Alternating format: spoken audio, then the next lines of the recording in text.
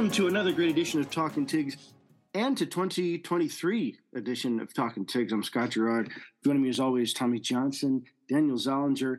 What a great way to start off 2023 than none other than a amazing win by LSU in the Citrus Bowl, beating Purdue 63-7, which actually tied them for the largest, I think, college football bowl win, at least in the major division. So congrats to them, all the Tigers. We got that. We have all the other bowl games to talk about, including the playoffs. The finals now set. We're going to see Georgia and TCU. I don't know. I think that could be a good one. I mean, Georgia and Ohio State was. I don't even know how that was supposed to be like that, but it was a great game.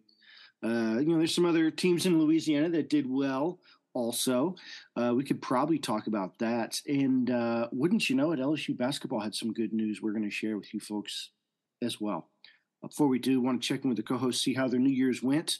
Obviously, the game was a nice surprise and a good way to kick off 2023. But I don't know. Hope you guys had a good New Year's. Good to start it off with you again this year.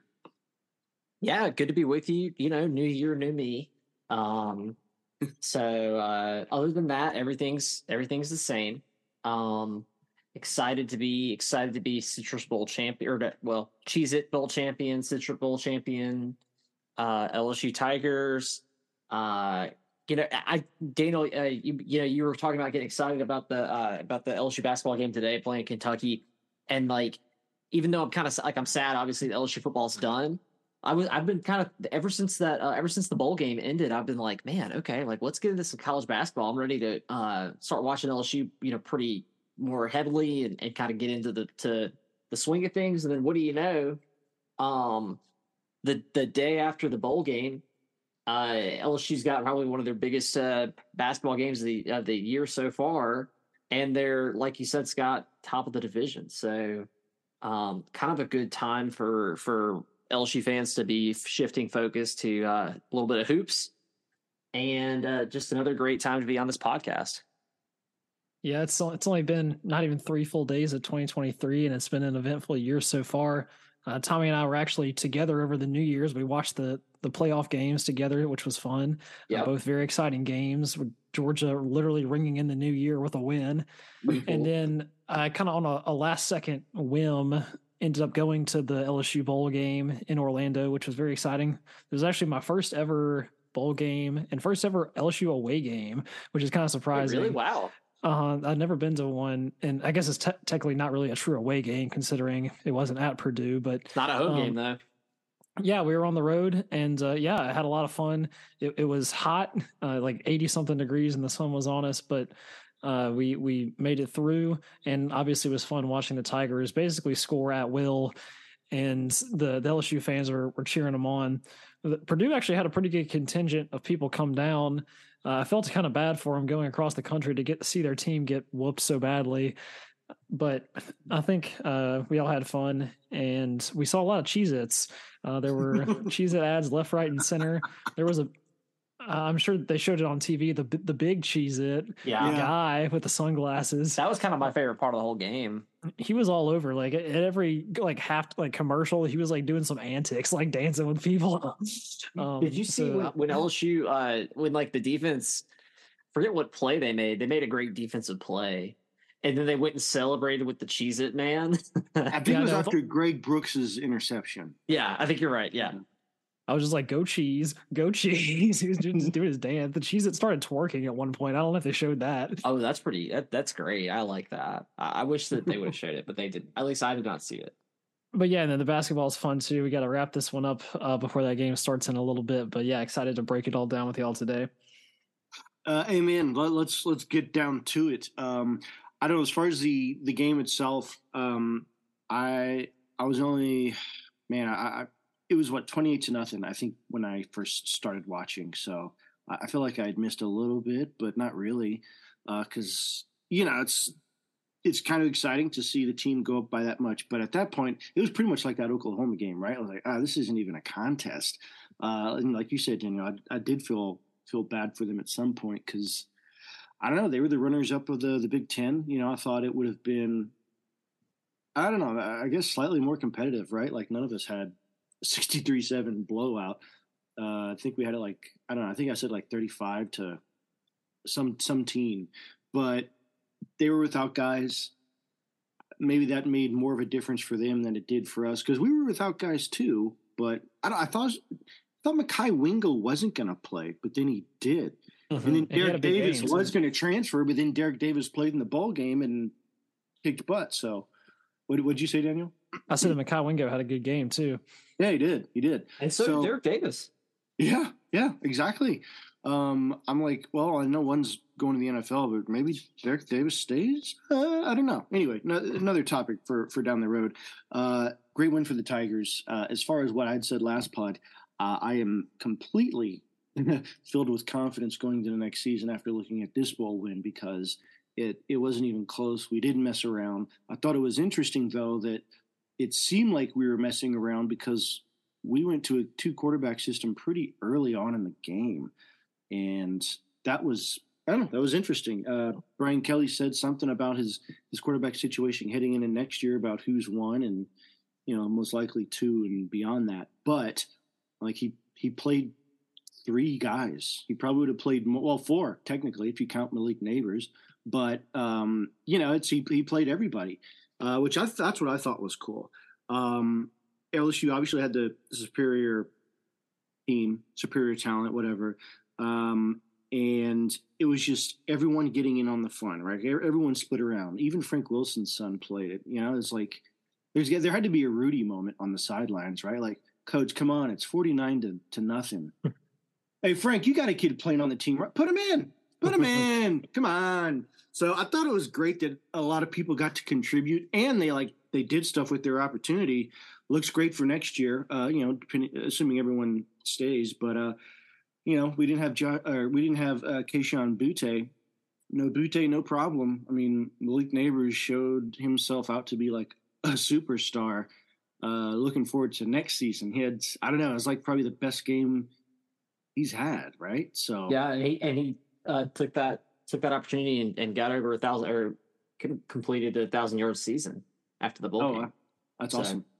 So yeah, I don't know. What say you, Tommy? How do you feel good? How do you feel after this bowl game? Obviously, pretty good, but I don't know. Did it give you a little bit more of a confidence nudge heading into the off season?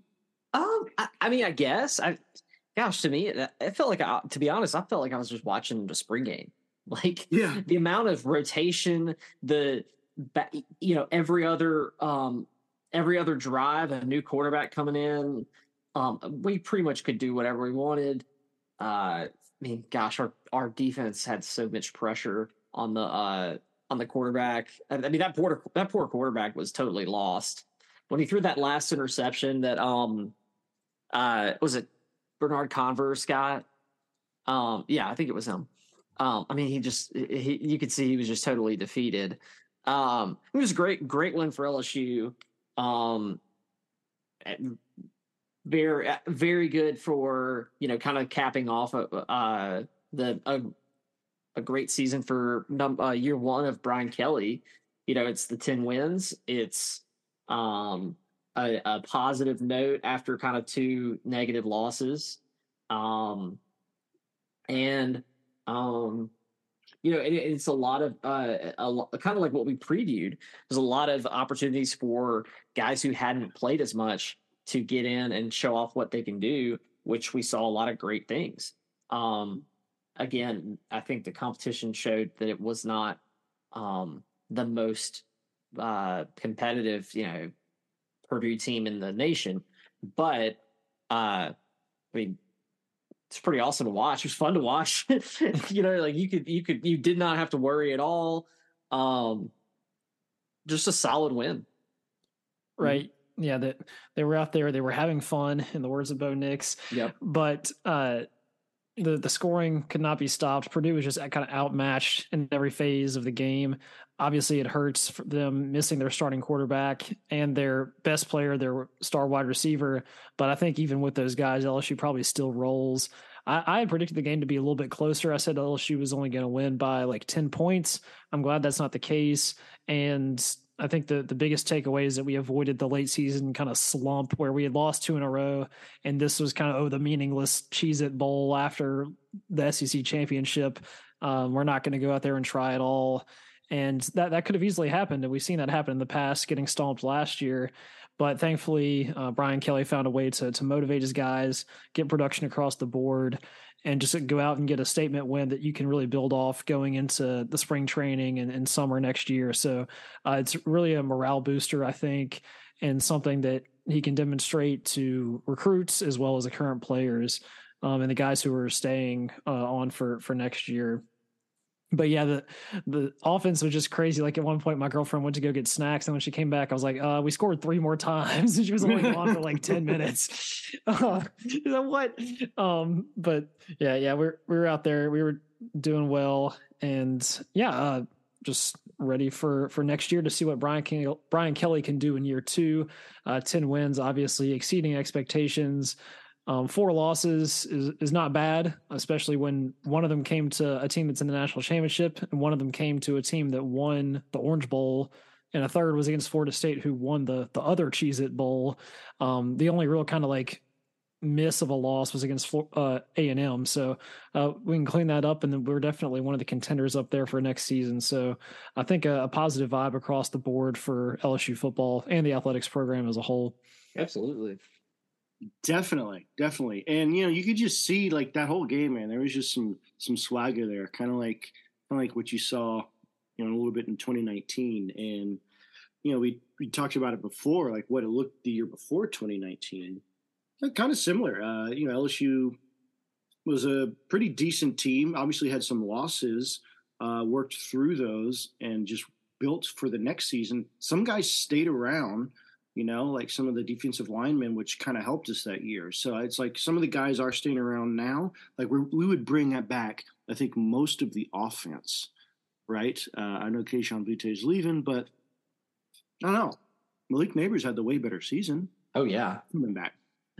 Mason Taylor, he's coming back. Like we got all these freshmen that produced, and I think that's probably one of the biggest keys is like the depth that we were able to start building on at this bowl game. My boy Landon Ibieta had some catches, like 9 different guys caught passes, which is great. Some I'd never even, like Javen Nicholas, I don't think we've said his name once on the pod. Congrats to him. Like I said earlier, Quad Wilson had a 99-yard interception return for a touchdown, which is awesome. DBU had 3 total, which was great. But yeah, man, just a lot of guys got in, which is, I don't know if that's BK's thing. Like if that's what he used to do at Notre Dame, it's like, yeah, we're up by a lot. Just play whoever, we're not burning any red shirts with some of these guys. So just put them in. Yeah. And it's like, I think that's great. Get some guys in there, see how they can do in a situation, and then, give them something to look forward to for next year. We got to see some action from Walker Howard. True. Yeah. I think he had like an equal stat line with Malik Neighbors. So I think next year they're going to be 3A and 3B heading into the fall camp. Because Brian Kelly says he expects to have him, Nuss, and Daniels, all back in that reverse order. So I don't know, nothing but good things looking forward. I'd say same with the defense too. On that topic, what do we think about Brian Kelly using both Jaden Daniels and Garrett Nussmeier in the game? Obviously, Daniels got the start, and I think he was in for the first 3 drives. Mm-hmm. And then Nussmeier came out kind of unexpectedly to me. I was like, oh, hold on, Garrett Nussmeier's in the game. Yeah. And then I think Nussmeier had the drive, and then they basically alternated until the fourth quarter when Walker Howard came in. So that was an interesting strategy. I don't know obviously both were very effective in this game, both through the air and then especially Jaden Daniels on the ground. And so is Brian Kelly trying to give Nussmeier a little bit of leash to keep him at LSU, saying like you'll get some playing time, like don't transfer away, because there had been some rumors that he was looking at TCU and other schools? Or is he just still kind of trying to evaluate who's the best quarterback going forward, because Jaden Daniels kind of ran the show this year, but Nussmeier did flash in his limited opportunities? Well, Brian Kelly said after the game that Jaden Daniels is still clearly the number 1 quarterback going into next year.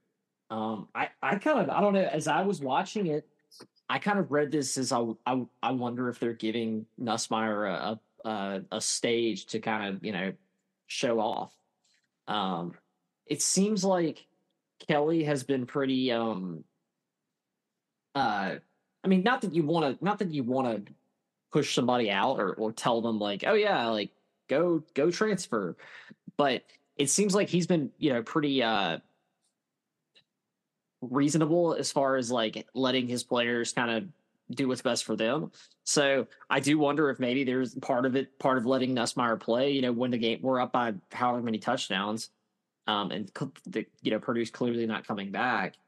Put him in, let him see what he can do, and then that he put a lot of tape on film, to be able to talk to a TCU or another school, if that's what he chooses to do. I just don't see how he stays, because I don't know. It seems like there's just not gonna be enough room to hold everybody. Yeah, I see what you mean. I guess it's like if there's no like absolute guarantee that he gets to play either next year or the year after Jaden Daniels, then they're basically telling him like your career is like being wasted here in some sense at LSU. Like, because if your goal is the pros, then you got to at least play one full season as the starter, right? And unless he's totally bought in on like the Mac Jones model, which we've talked about multiple times, other than that, and if we, who knows if we can pull that off? He's like, because then if you talk about Nussmeier staying, basically being the backup next year, and then staying and playing for his what would be his senior year? Would that be senior year? Yeah, for playing his senior year, and that being his year to do it. Then you still have a junior Walker Howard right behind him, who is going to want playing time. Is he bought in too? I don't know. I just think it gets crowded real quick, and I think that for a guy like Garrett Nussmeier, who clearly, I mean, like I would assume his goal as a 5-star quarterback recruit coming out of high school, his goal was to get to the NFL. His dad's a coach in the NFL. He has to. He's got to play if he's good. If that's his goal, he's got to play somewhere. Mm-hmm. Yeah, I'm sure he's getting good advice from his dad. I don't know. I feel like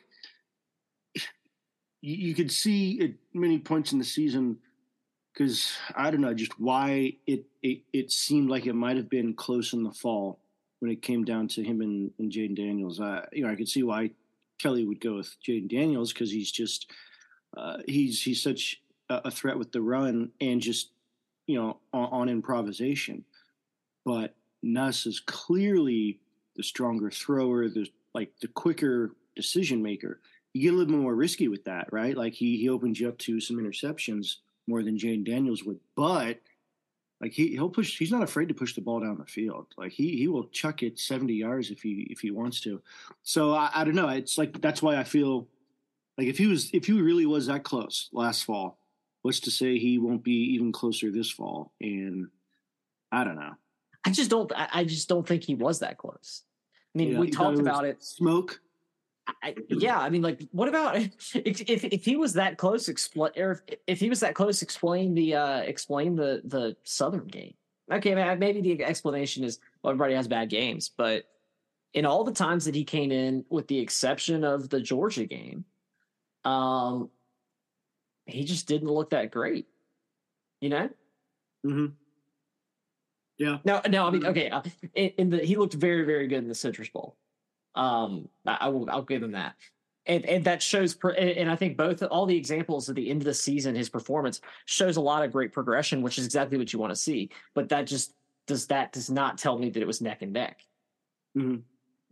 But I mean, if he did leave, then that would open things up for Walker Howard, because I don't know. But I feel like we're set, hopefully, with wide receivers, line, running backs. I don't know. I don't know. I think LSU has a good problem there. Well, one of these guys will probably leave, but maybe not. Yeah. I mean, as far as you're right, is running backs definitely, or line definitely, especially with this recruiting class coming in. Running backs, I still have a few questions as far as with John Emery. How's he going to be next year? Josh Williams, who's unavailable, I think he's going to be our number one guy next year. But yeah, I mean, yeah, you can't. It's hard not to be excited about what we have, the pieces we have moving forward. Mm-hmm. Yeah, and then you look at our defensive side. Some guys are leaving, but I think enough guys. We have probably what we haven't had in years past is like some good depth there. Along the defensive line, I know we're losing some really good guys, but that's why I feel like the transfer portal kind of helped us out there, because we've got a lot of guys with experience. Some, like most of them, 3 years. They're going to come in, hopefully plug and play, and hopefully we can also get some guys behind them to kind of solidify the position, because depth is pretty key, obviously in the SEC. Yeah. But what do you think? Even I just noticed we Ramos had some extra point kicks. We didn't kick any field goals in the game, but we had plenty of extra points. But there were 2 other kickers that did also. That's what I'm saying. VK, he's like, just play everybody. What about this guy? Who is that? That's our 3rd string kicker. Oh, we got a 3rd string. Yeah, put him in. Let's see it. So I thought that was great, because he's in all intents and purposes, these guys probably wouldn't ever kick. They'll just be part of the glory and get the number and the letter, and that's it. Yeah. So now they can say they played in a bowl game. But yeah, special teams remains to be seen. Although I think one of the guys who got in the transfer portal supposedly can return kicks, right? Aaron Anderson. Yeah. I hope so. Because that's probably the only team and the only phase of the game of this team that is could really use some help. Yeah. Kick return. And punt coverage. Yeah.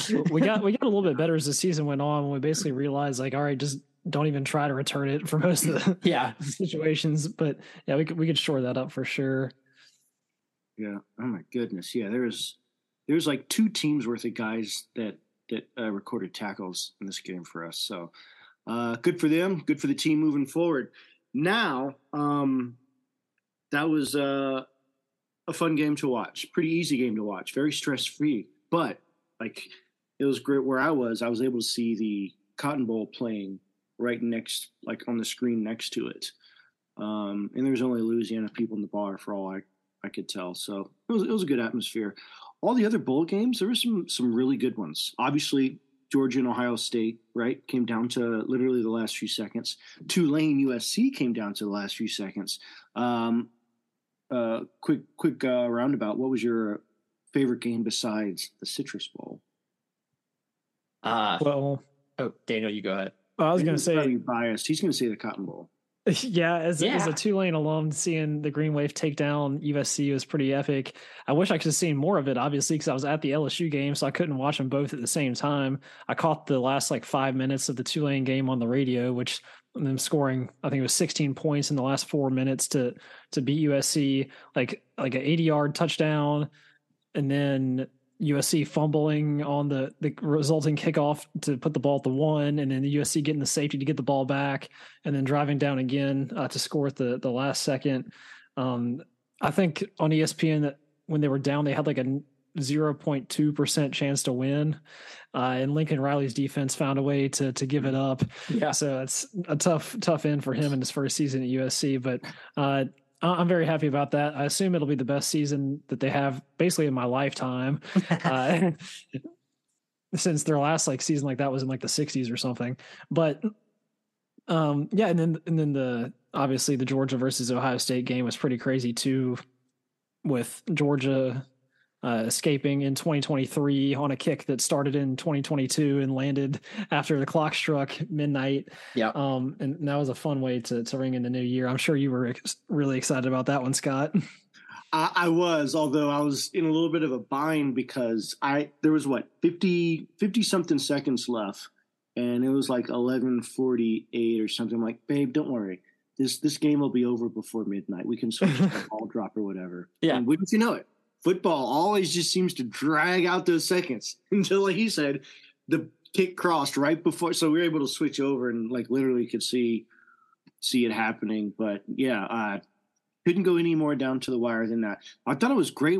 I almost texted you guys at some point and said, man, it doesn't seem like this is Georgia's game, because Ohio State was just doing what they wanted. And Georgia would try to come back, but they couldn't. They would just keep getting behind. They were down they were down double digits probably like 4 different times. Yeah. Well, Ohio State was beating them at their own game on the line of scrimmage on both sides, like dominating the run game, controlling the clock, which is what Georgia's known for.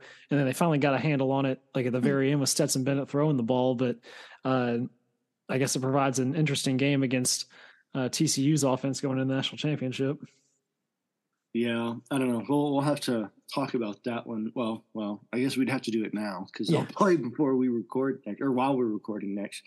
Yeah, I don't know. I had a hunch that, Georgia, like these teams where they win all their games. Not every game is dominant, right? Like Georgia had that game against, I think, Missouri, where they just barely got out of there. And there's some of the games and we had those too in 2019, right? The Auburn game was just kind of the oldest game. Through. Yeah, exactly. So I tried not to judge them because of that. I'm like, well, they're in the playoffs now, so it's a whole new ball game. But then you can see Ohio State just came out. That's the thing, is Ohio State is never going to be scared in a bowl game, playoffs, otherwise. So whatever you think you see in the regular season, it doesn't matter. Like, right? They were kind of dominated by Michigan for at least the second part of that game. So you thought they would have been almost a step down, but not at all. Michigan's another story. We'll get to that in a second. But yeah, Ohio State almost was going to take it from them, and you could blame it on the kicker because obviously he missed the winning kick. But I don't see how Ohio State, like if they're doing so well all game, and then all of a sudden they're just giving a big play like that one, like the touchdown before the touchdown to go ahead. The guy was just wide open. I know the DB fell, but still, it was just like Georgia was not to be denied. Yeah. I mean, the thing I kept thinking about watching that Ohio State game is just, man, if they had Jordan Allen on the team, I think it would have been a different game. Yeah. Well, they're going to have to wait. We have a Jordan Allen on LSU's team. There's a Jordan really? Yeah. Not the same one, obviously. But, yeah, I mean, I could see it on Ryan Day's face. He's like, God, if I had a Jordan Allen right now, we could take this punt back 67 yards. He was pumped up for that game, though, right? Like, you could see him on the sideline. He's like, oh, my God, we could do this. We could beat the number one team. And then he was absolutely deflated in that kick. I mean, the crazy thing is, like, what does this mean for Ryan Day in Ohio State? This is the third or fourth time that they've gone to the playoff and came and come to the playoff or the national championship and come up short. And this was probably their best chance so far. Maybe you could say against Clemson in 2019. But you have to think, if they beat Georgia, it's pretty much theirs to win. That's what I was thinking. So it would have been like 2015 all over again, where they upset Bama, and then they, I was thinking that. What was it? The Clemson game you mentioned? Yeah, you could have blamed that one on one interference call. Yeah, right. You could. Same with the Georgia game. Well, you could blame it on the kick. I don't know how they could blame the kick on Ryan Day. So I feel like he probably gets a pass as far as shortcomings, right? No, I'm just saying, like, this is kind of a buildup. Sure. I mean, how many chances do you need? Right. Well, that's what I was going to say about your guy Harbaugh. Yeah.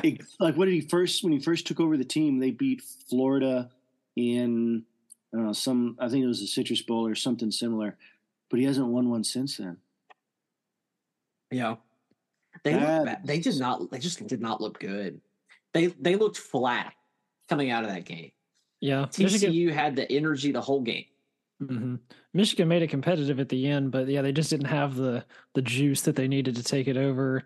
And I'm happy for TCU. I hope they make it a good game against Georgia. I'd be a little bit sad if Georgia just kind of blows them out, if TCU's kind of used up all the magic. But yeah, I'm also happy that TCU kind of proved the haters wrong after they lost against Kansas State in the Big 12 championship, and they didn't just kind of sneak in on a whim, and they actually are a good team. So yeah, looking forward to the national championship. Georgia's favored by like 13 points or something, and probably rightly so. They've been the best team all year. But looking for a high offense matchup on both sides, which I think we're going to get, which usually provides a pretty good game. So it's sad that there's only one more college football game of the season, but there's always next year. Can I just toot my own horn a little bit? Because I did bring up on the last podcast the scenario that pretty much played out against in the Michigan TCU game of TCU scoring and Michigan just has a hard time catching up. And I mean, what can I say? That's what you come to this podcast for. Yeah, that's right. That insight, the bold insight, right? Yeah.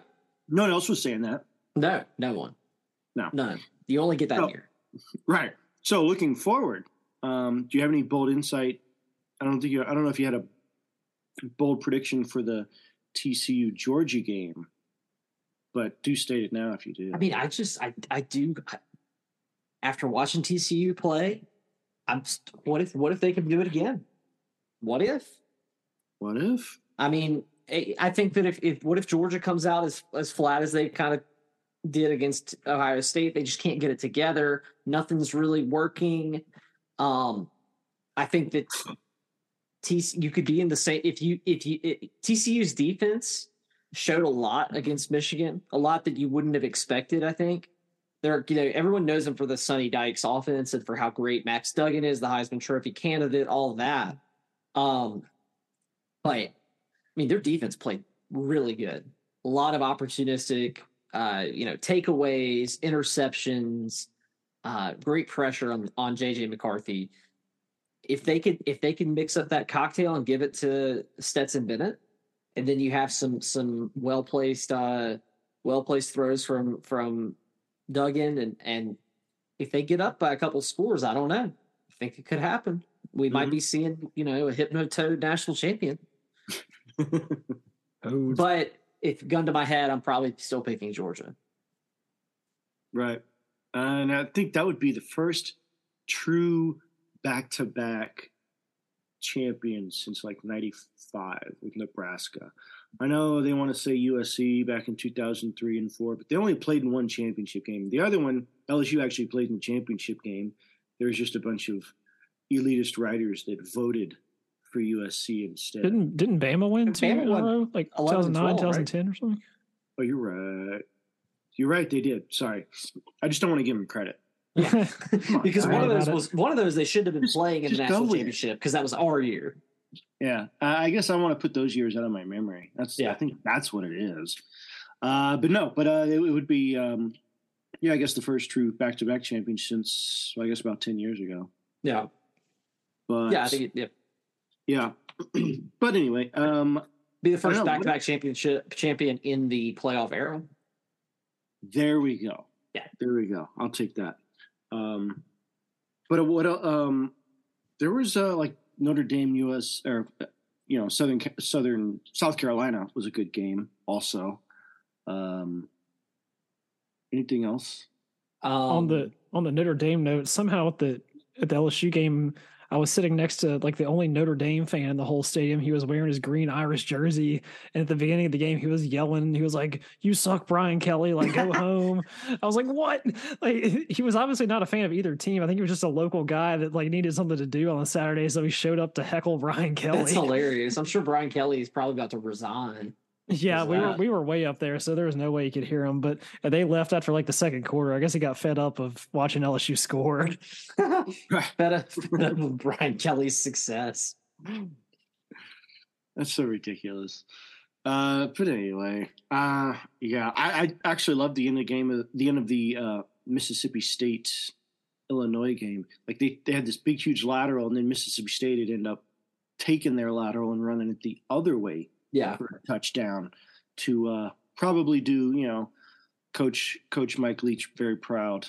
He was probably watching down from both. That was a good way to end the game for them. Some other good games too. well, I don't know. Penn State Utah was good for a little bit. Then the Lions kind of went away with it. Man, yeah, Bama, K State. That was not even a game. Yeah, Sure, Bama came to play. Yeah. There were a lot of questions about Bama going into that game, whether they were going to get up for a game like this. And they clearly did. Bryce Young, as good as ever. Will Anderson, as good as ever. Jahmyr Gibbs, as good as ever. Now they're all three on to the NFL. Good luck to them. Mm-hmm, mm-hmm. Then you had Clemson and Tennessee, the Battle of the Orange in the Orange Bowl. Tennessee fans showed out, of course. They look good. They look like they did, kind of in the regular season when they were building all that momentum. Yeah, Milton looked good for them back there, right? Like he looked just as, I don't want to say just as, but like there wasn't too much of a drop off for him. So Tennessee looked great. They won that one, the Battle of the Orange. man. I thought it was interesting though, because you could see Dabo with his quarterback, this guy that he's like pretty high on, obviously. Klubnik. You could tell the kid was a true freshman. Oh yeah. But does Milton have a cannon or not, or what? I mean, that guy can sling it. Yeah, he can. That was my most impressive point of that game, is just watching him throw the ball. There were multiple times he just hurled it down the field. It was like a dart. It was a dart, yeah. I mean, there's no even signs of a duck when he tries to go down the field. Mm-hmm. Have y'all seen that clip of him throwing an orange like 100 yards? Yeah. And Klubnik, like you said, did look like a true freshman. But I mean, I don't know. He's still a little bit more impressive than DJ. I think they made the right choice. Look for him to do big things. I think probably before he leaves Clemson. Mm-hmm. Yeah, definitely. I do have one thought on Clemson though. I watched that whole game pretty much, and Will Shipley, the running back, came in after Trevor Etienne and was Travis Etienne, and was kind of thought to be like the next great running back for Clemson, was going to be even better than Etienne. Oh, he's going to be so good. I'm just not that impressed with him. I don't know. Maybe I've just never caught him like in his greatness. Maybe I've just kind of missed all the games where he's really shown out. I think he's fine, but I've just never seen I'd take Etienne any day. Shipley's okay, and he was very highly rated out of high school, but he's kind of like Christian McCaffrey light. Like he kind of tries to do the same type of running, like one burst and go, and then kind of like wheel routes out of the backfield, but he doesn't quite have the same like speed or elusiveness. And maybe that's something that Dabo can develop, and he'll be that prospect that he was looking like. But yeah, I agree. They just don't have the same dynamic chemistry as Trevor Lawrence and ETN coming out. Like that was an unstoppable combo pretty much. And it almost makes you wonder if kind of the Clemson, not the ship has sailed for Clemson, but like they're not running a dynasty really anymore. They're kind of Clemson in decline. Yeah, and they're still a good team, and they're competing every year, but they didn't win 2 national championships in 4 years like they did 6 years ago or something like that. Yeah. So we'll see if Dabo can rebuild it. They still recruit well, but they got competition in the ACC. Like Florida State had a good year, and then North Wake Carolina Forest has been on the rise. North Carolina with Drake May, they could compete as well. So I guess we'll find out, and that'll be one of the questions going into next season. Yeah, and we'll start next season with the Cheez-It Bowl winner, FSU, in the same stadium. I feel like it's such a weird, I guess you could say it's a coincidence. But I'll be back. Right back at that stadium. So, Daniel, I don't know, man. I might try and go, so I'll meet you there. Sounds good. Hopefully I can sit where that annoying Notre Dame fan was sitting. Knock him out of the seats. Anyway. Hopefully I can sit where the Cheez-It guy was. Yeah, what'd you think about that whole thing? Like, there was at one point where they did the celebration. I was like, it's good. I'm glad they did that. I thought it was hilarious. I liked the big Cheez-It, man. Yeah. It was just a bit much with the cheese. Like, I don't want to see a Cheez-It for a long time. cheese in general for at least a week. But it was fun. Like they tackled the guy. I saw him like, I don't know. They were trying to revive the guy. It was theatrics, but a good atmosphere. Was it? It was a 1:00 game, right, Daniel? Yeah, it was 1:00. Started at 1. What was it? Was it pretty lively? It was. The stadium wasn't full. It was kind of strange. I tried to buy we were looking at buying tickets. Like you couldn't even buy tickets for the upper deck, which is the stadium is pretty similar to LSU in terms of like the layout. But there were people up there, but not a lot. So the upper decks were almost completely empty, but the lower bowls were full. It was divided pretty much half and half, LSU and Purdue. And Purdue had a good contingent, like I mentioned, as did LSU. So a good turnout. We got there kind of just before the game started. We didn't have much time to explore the tailgating or whatever, but people seemed to be having a good time.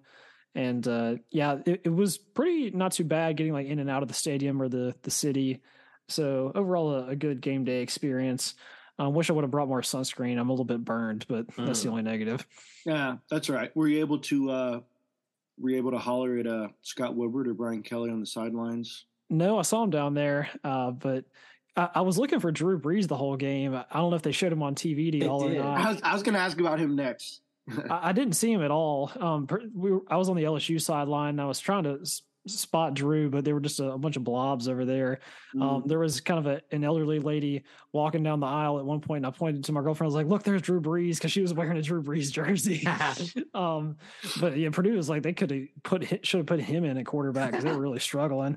A 45-year-old Drew couldn't have done any worse than the guy they had in. He looked. I don't know if you felt this way, Scott, but I felt like he looked very strange and out of place on the sideline.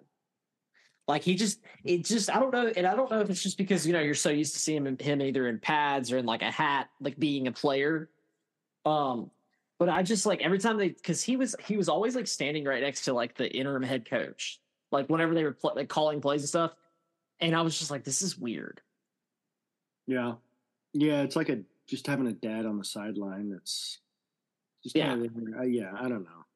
Obviously, didn't seem to help much in their game planning. I don't think so. Do you hear like they had to cancel like the books in New Jersey because of his he had some sort of deal with some gaming company, and then like he's coaching in the game now. All right, well, don't want to look like we're shaving points here, so yeah. But they just ended the partnership basically. Yeah, and they took it off the board for a lot of books. Yeah. Yeah. Didn't they put it back on though, right? Like once they severed ties with him? I think so. Yeah. Okay. Well, so yeah, good weekend all in all. Good bowl season all in all. Just have that one big one left.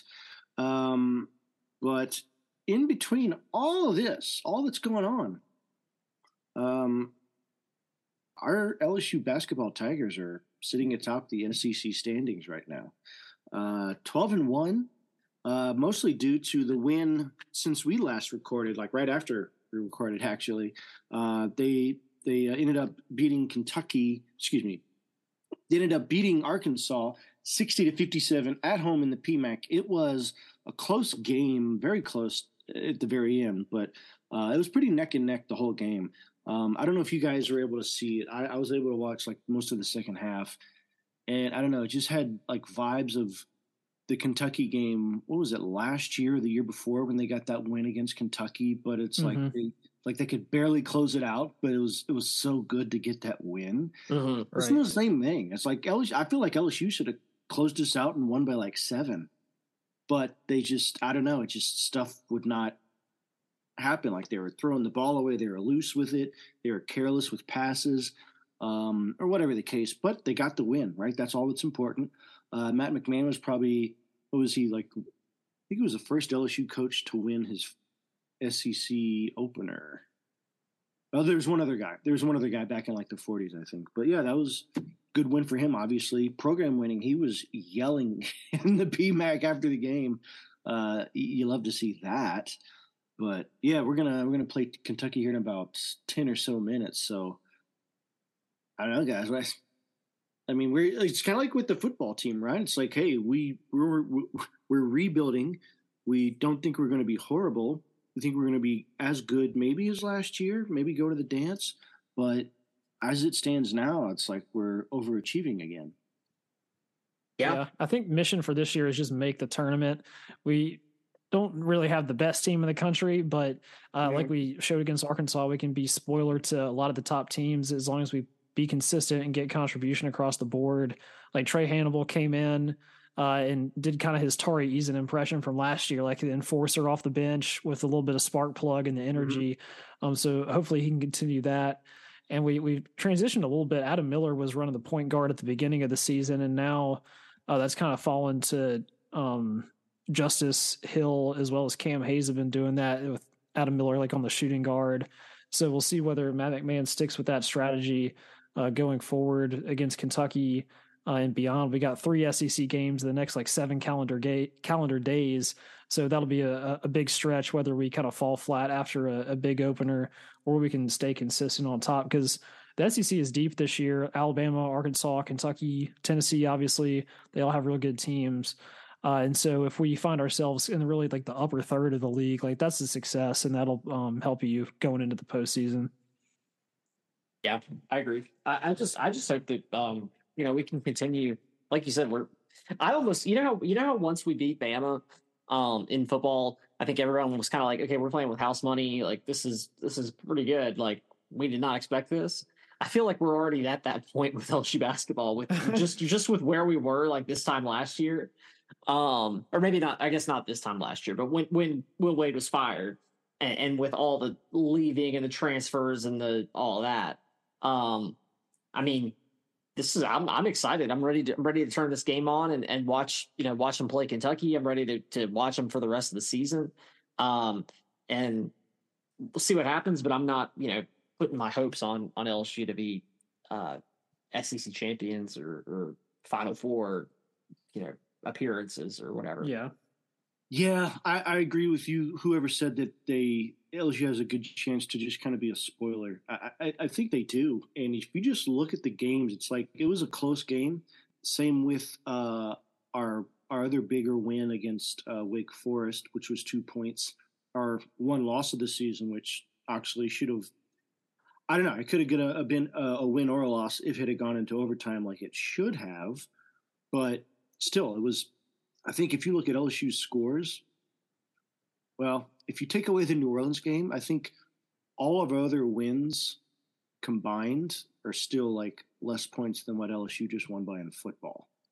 Like it's a lot of 2, 3, 4, 5 point games, which, against Wake Forest and K-State and Arkansas, that's fine. Who cares? But if you do it against, what is it, East Tennessee State or whoever it is, Winthrop, if you're winning against them by like 7 points, you're like, all right, well, now how do you really take an accurate pulse of this team? Like you said, wow, you don't really have high hopes because it's kind of hard to tell. Like if you didn't blown out Winthrop by 30 points, East Tennessee State by 30 points, and then beat Arkansas by 2, you'd like, I don't know, maybe these guys are something this year. It's too early to tell. Yeah. But yeah, we'll see. Excited. We'll find out in like an hour or less than that, actually. Yeah.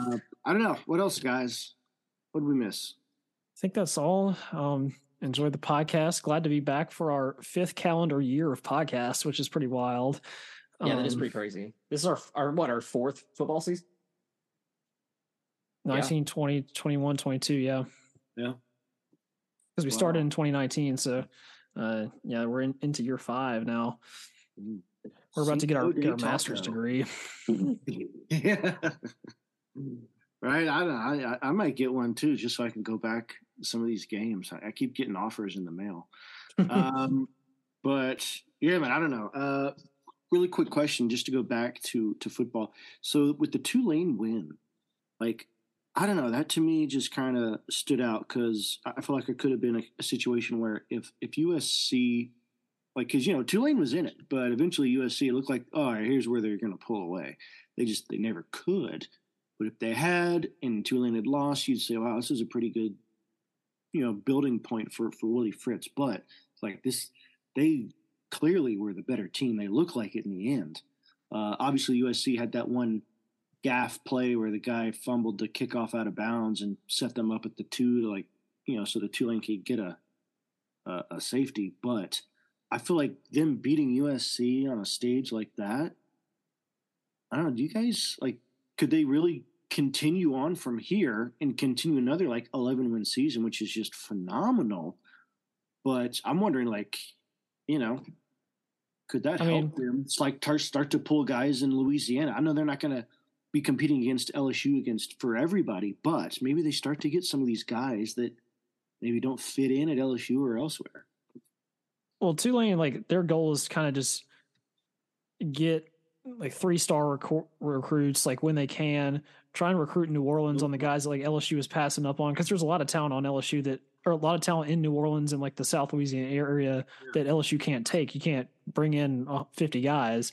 And then along the Gulf Coast, especially Houston as well, like, there's a bazillion football players there you can recruit from. And, like, their ultimate target is basically be like the next Cincinnati, where like you're getting probably 9-10 wins almost every season, and you're not necessarily making the playoff, but you're known as the best team in your league, and you're the team that can beat a Power 5 opponent whenever, like, once or twice a year maybe. And Cincinnati's going to the Big 12 now, so maybe Tulane runs that top dog spot for a couple of years, which would be real big for the program. It's a good spot for them to be in, I think. I'm excited. I always like rooting for Tulane just because, it's a lot of times you'll end up seeing guys who played at LSU who maybe, just didn't work out. Like, you always think about Justin McMillan going to Tulane. I mean, Justin, right? Yeah. Yeah. Going to Tulane and playing quarterback there. So, it's fun to have. I love the G5, or I guess, or Power 6, however you want to call it. That those teams, and it was a great win for them. Really exciting to watch. Good uniforms too. Oh yeah, that's the other thing. Tulane's uniforms and their Gumby mascot are very, very great. I like them. Right on. Hopefully you see more of them. Maybe, I don't know. Maybe they could make the playoff. Maybe Willie Fritz can do it. Maybe put them in there right now. Just have them sub in for Georgia and see what happens. Think about it. If USC hadn't lost, what was it, that game before this one, they would have been in the playoff. So this basically says Tulane would have been okay in the playoff. They could have competed. Yeah. They would have taken Ohio State's spot. Ooh, beating Georgia. I don't know. Could they give that Michigan or TCU team a game? Probably. They could definitely give Michigan a game, I bet. Yeah. They just, don't play scared. But yeah, I don't know. I guess that'll pretty much do it for us, guys, unless y'all had something you wanted to mention. All right, I think that'll do it for us. Tune in next week. We're going to have some LSU basketball news for you, maybe some after the bowl game postseason LSU football news for you, but definitely follow up with this football national championship game with Georgia and TCU. We'll have all that for you, hopefully, and more next time. So until then, stay safe, stay tuned, start your year off right, and we'll talk to you next time on Talking Tigs.